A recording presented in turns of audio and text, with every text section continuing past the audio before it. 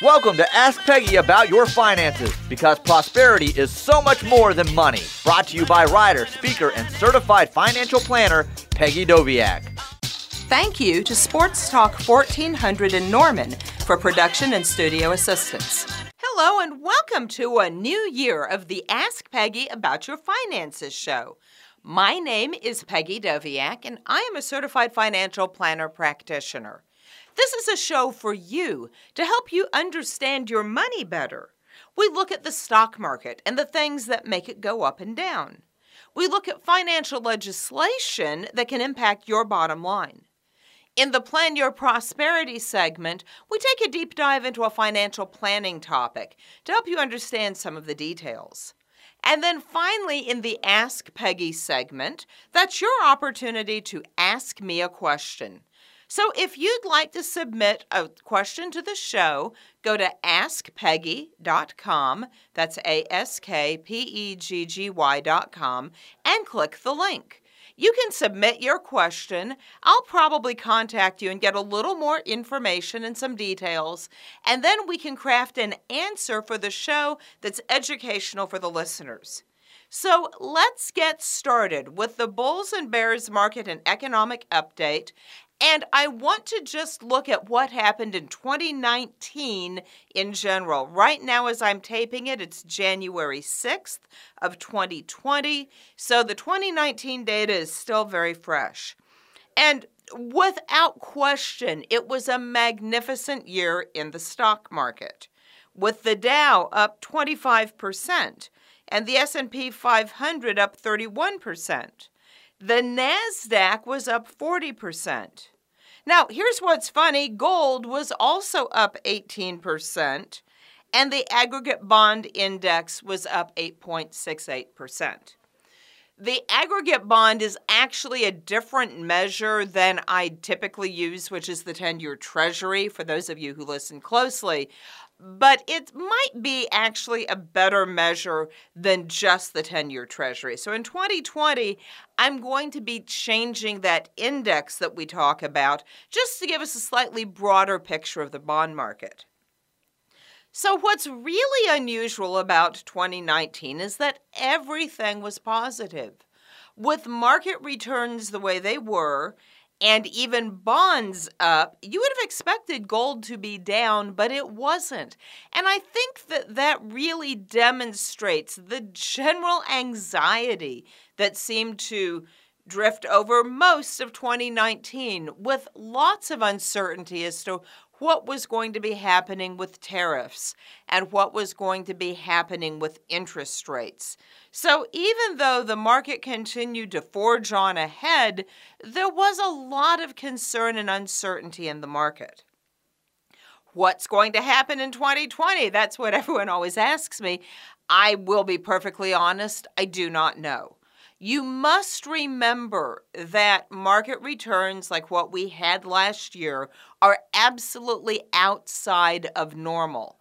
The average market rate of return over a 70, 80-year period since 1929 to the present is about 11%. And so we had returns 2 to 3 times that. Remember, in 2018, the market went down. And it went down during the end of the year as a direct result of both increased tariff concerns and the government shutdown. When the government reopened, we had a huge pop in the market in January that was mostly a reaction to what had happened in December. So that really skews what 2019 looks like.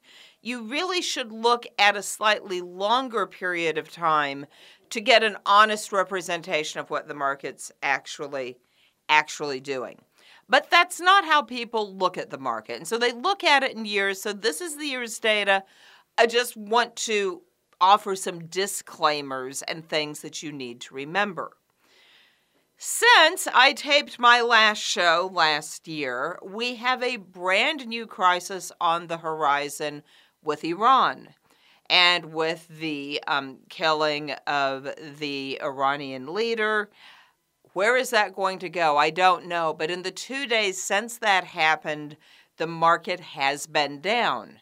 Now, not a catastrophic drop, but this is really showing some real solid concern about what is going to happen next. Totally outside of my wheel well to be able to explain this in any great detail. But I will say that any sort of political uncertainty weighs on the market. We have a market that's just been blowing and going, and it might be a little overextended. So a little bit of a pullback related to this could be doing two things. One is it could simply be normal market action brought on by the excuse of what's going on in Iran. So we'll just have to wait and see how this plays out. I'm sure there will be more news over the coming weeks. Anything that I think is appropriate to talking about your money we'll discuss, and I'll let you get the rest of your news from another source. And in the meantime, this year, in this segment of the show, I really want to focus more on why you would care about the stock market more than just what the returns are. I think in a financial planning context, I want to really help you understand why this information matters, really more than just the weekly reporting of what the market did. So stay tuned for more good things. And when we come back, we'll look at some of the legislation that occurred last year and talk about the trends I'm expecting for this year. Thank you to Sports Talk 1400 in Norman for production and studio assistance. Welcome back to the legislative update of the Ask Peggy About Your Finances show. And today I want to talk about some of the legislation that was passed or started last year and the impact that I think that it will have going forward into 2020. And I want to start with a fairly straightforward issue that's being addressed mostly on the state level, and that's the financial exploitation of seniors. And many states are now starting to pass laws trying to protect our seniors from people taking advantage of them. And this can be an unscrupulous financial advisor, but it can also be friends and family. In fact, they say that some of the biggest financial exploitation happens from someone who the person being exploited really trusts in the first place. That's how the exploitation is as easy as it is. Of course, generally what I'm worried about in this show is more of a third party. You're dealing with financial professionals, and there's some rules that are being established by that as well. So it's really important to know that many states now have in place rules that either toughen up the current laws about taking advantage of senior citizens or put new things in place. And if you're working with a senior in another state, or even here in Oklahoma, Oklahoma has actually one of the stricter rules about what we're supposed to do if we suspect financial exploitation. But if you're just a citizen, you need to know the rules. If you're a financial professional or a CPA, you really need to understand what your responsibilities are. Because in some states, if you think a senior is being exploited, you must report it to the authorities. In other states, the rules are a little bit softer, and it says you should report it to authorities. So in any case, as our population is aging, and as issues of just simply age-related dementia and Alzheimer's are becoming a really big problem for a lot of people, it's important that we put things in place to keep that part of our population safe. I'm very glad that it's going forward, and I think it's one of the better things going on right now with legislation. So the next issue is something I haven't actually talked about at all, but because it's changing, I think it's important for you as a financial consumer to know what to look for. Very recently, they have announced changes as to how registered investment advisors can advertise. And they've loosened some of the rules up. In the past, there were major differences in what someone who followed a brokerage model, a stockbroker, could say to try to attract clients versus what an investment advisor representative could say to attract clients. And what the investment advisor could say was much more curtailed than what the broker could say. And it really put those people in the investment advisory space at a huge disadvantage. Probably the biggest issue being testimonials, where in the brokerage world, brokers were allowed to use testimonials, and in the investment advisor world, they weren't. And so now those rules have been evened a little bit. And I think it's fair because it's not really right for one set of advisors to be able to do one thing and another set of advisors to have their hands tied. I do like the level playing field. However, from a consumer perspective, you always need to be very careful when someone is trying to convince you that you should do business with them. Whether they're a broker or an investment advisor, it doesn't matter. You need to have your guard up. And if someone is giving you testimonials, you might want to dig a little bit deeper, find out the source of the testimonials. You know, obviously you can't disclose the confidentiality and the privacy of clients. That always has to stay foremost to an advisor or a broker. But you might do some questioning. You also should always look at any kind of performance that an advisor is using trying to get you to work with them. So if they're showing you market returns, portfolio performance returns, you need to ask a lot of questions. You need to ask about the risk tolerance of the portfolio. You need to ask about the time period of the portfolio. You need to ask whether or not it's gross or net of fees. And then take the data, do a little research on your own, make sure that they haven't cherry-picked the dates, the times, and the indexes. Because you can make anything look great if you choose a strange enough time horizon to do it in. So take the data. Don't ever say yes the first time. Go home, study it. But there's going to be a lot more data floating out there. And I want you to be careful, and I want you to understand it. And then you should work with the person who you believe is going to act in your best interest, and then everything works great. That wonderful little segue, did you hear me say the word best interest in the last sentence, really takes us to the next issue, which is such a huge can of worms that I don't know what the outcome is going to be. And that is the Security and Exchange Commission's, SEC, regulation best interest that they put in place last year, with the implementation actually not happening until June of this year.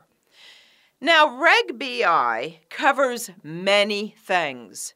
But the biggest issue that those of us in the investment advisory space have with it is it very clearly is not a fiduciary standard, because they very clearly say it isn't. Okay, they right in the middle of the document say this is not a fiduciary standard, and yet they call it best interest.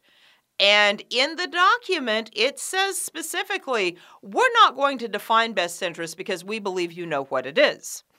Yeah, best interest is the fiduciary standard. But you just told me that that's not what it is. So it's really more important than ever as a financial consumer to ask lots of questions. And when someone says they are going to act in your best interest, you need to find out what that means. And you need to make sure that they disclose all of their fees. Where are they being compensated? How are they being compensated? Remember, nobody works for free. Investment advisors don't work for free. They typically charge a fee or an hourly fee, but they get paid. On the brokerage side, the actual compensation can be trickier to see. So you need to ask. If you've got an investment advisor, make sure they give you an invoice. If you're working with a broker, make sure you see the commission schedule. You need to know how much you're paying for what you're getting. We don't buy anything else where we don't know what we're paying for a service, and your money shouldn't be in that position either. Now, the Department of Labor is supposed to come out with something this year related to the fiduciary standard. There's some hope on the part of people who are highly supportive of Reg BI that the Department of Labor will offer some fiduciary relief from certain kinds of advisors, so that you wouldn't actually have to act as a pure fiduciary doing some financial services. I will keep you in the loop about this, okay? This gets super weedy and really complicated really fast. The important takeaway for you is making sure that you know how your advisor is acting, and you ask them. Because, a reputable advisor isn't going to care. You can say, hey, I heard it on the radio and I've got some questions. Blame it on me. I'm good with that. And see what's going on. And then you're making an informed decision. When you make an informed decision, everything tends to go really well. We will follow this going forward. The final piece is some states are sick of the SEC and the Department of Labor, and they are passing state-by-state mandatory fiduciary standards. And that's really interesting because there are groups that are wanting the courts to rule that the SEC and the Department of Labor supersede the states, again, as a way to keep that pure fiduciary responsibility out of the mix. So as that legal framework becomes more clear, because the fiduciary laws are just beginning to pass, and it's going to be a mess because it's going to be a patchwork because everybody's going to define it in their own way. But as those laws pass, it'll be interesting to see if they try to be overthrown by organizations that really doesn't want your financial advisor to have to do what's best, truly best, in a fiduciary duty to you. Thank you to Sports Talk 1400 in Norman for production and studio assistance. Welcome back to the Plan Your Prosperity segment of the Ask Peggy About Your Finances show. And today I want to talk to you about fringe benefits. Fringe benefits are the benefits package that your employer offers to you as part of working for them. So the most common fringe benefit is health insurance.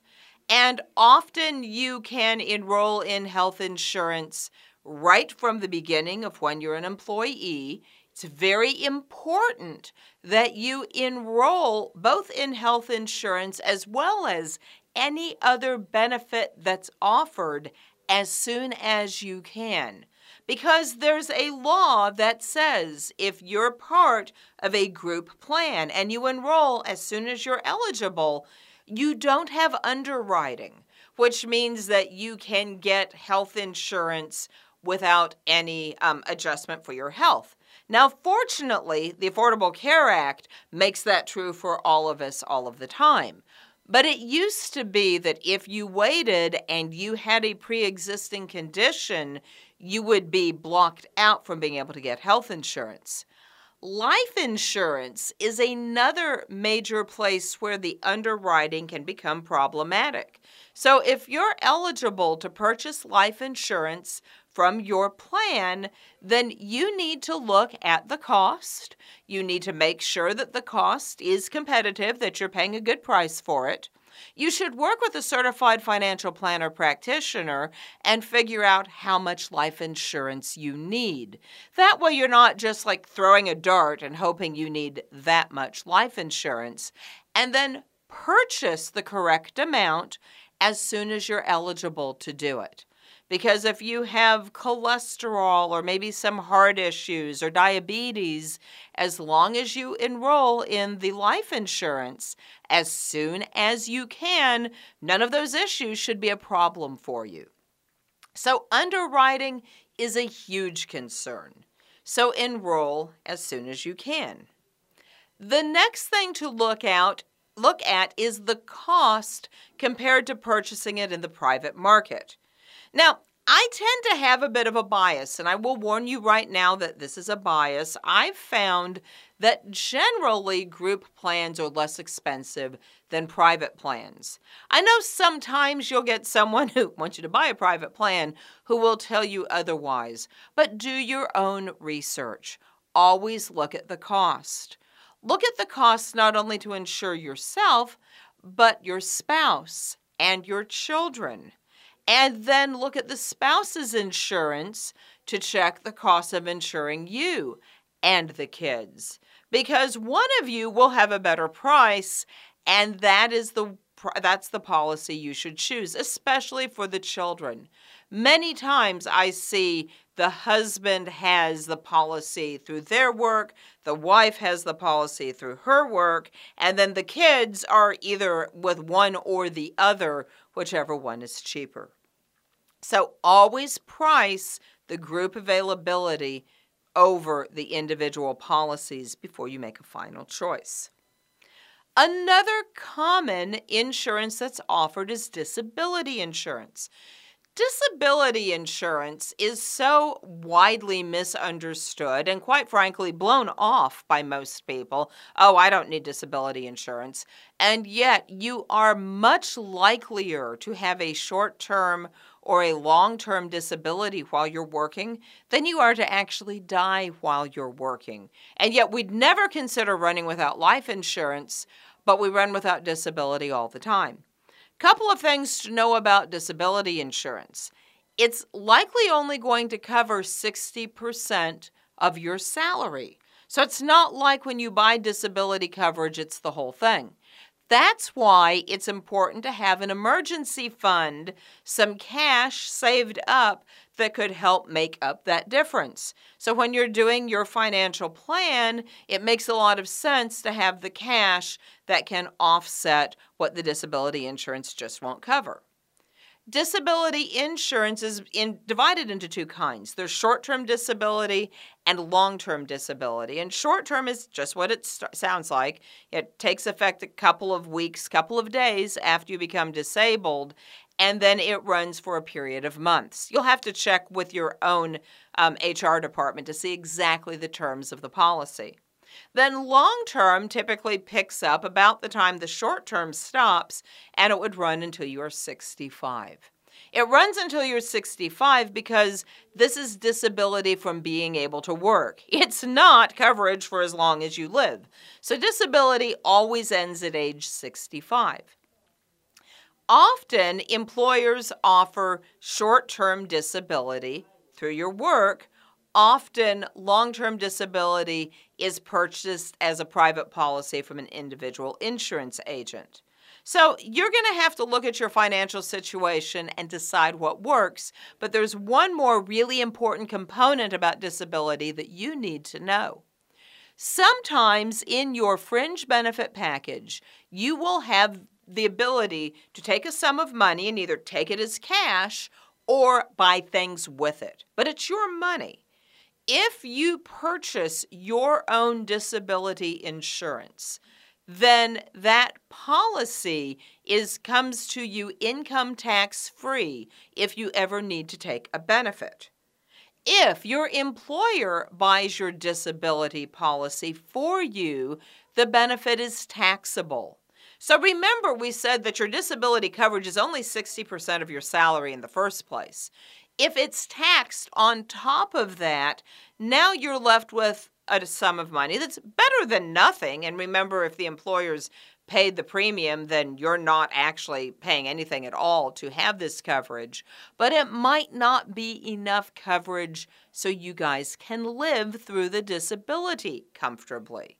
So if you have the ability to pay the policy premium on your disability insurance, you really want to think about doing that. You want to compare the numbers and see how much money you'd wind up with once you had the 40% reduction and the taxation versus paying the premium yourself and getting the full 60% income tax-free. Super important. If you've just skipped the page on disability all the times in the past, at least look it over. I'm not telling you you should buy it. I don't know what you need, but I do want you to think about it because sometimes disasters happen and we don't really appreciate how bad it can be until we either go through it or we see someone go through it. And then our perspective changes because we realize insurance is covering disasters, and when disasters hit, really bad things can happen. So there can be other fringe benefits that you have as well. There might be a health savings account that lets you put some money back in tax-free dollars. Maybe your employer pays for child care, or maybe they offer a long-term care policy. Look at the benefits, look at your plan, figure out what meets your need. Then compare the cost, purchase what's appropriate for you, and this is going to help your fringe benefits meet your financial plan and help you prosper more. Thank you to Sports Talk 1400 in Norman for production and studio assistance. Welcome back to the Ask Peggy segment of the Ask Peggy About Your Finances show. And as I was reviewing the transcripts of some of my old shows, I discovered that fairly recently I gave you information that has dramatically changed due to the passage of the Secure Act. If you listened to the show last year, you know that we thought the Secure Act was not actually going to go into effect. But it got tacked onto the final budget bill, so now it's the law.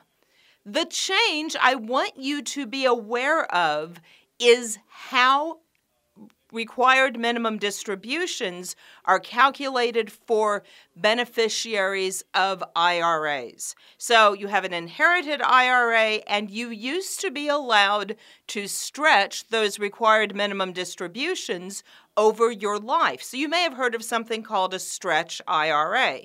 That's an IRA that was inherited, and it allows you to stretch out the taxation. It was a really good deal. Well, the Secure Act changed many things, but what I want to tell you today is you can no longer stretch the required minimum distributions over your lifetime if you inherited an IRA.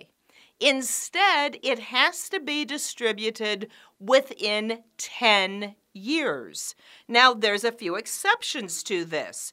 If you are a spouse or disabled, chronically ill, within 10 years of the age of the deceased, or certain minor children. All of those have carve-outs, but you need to talk to your estate attorney, you need to talk to your CPA, and you need to talk to your certified financial planner practitioner, because this changes estate planning dramatically, and you need to decide how you're going to handle the taxation so you don't get hit with a big tax bill. You can take the distribution anytime within the 10-year period, but by the end of 10 years, all of the money must be out of the account.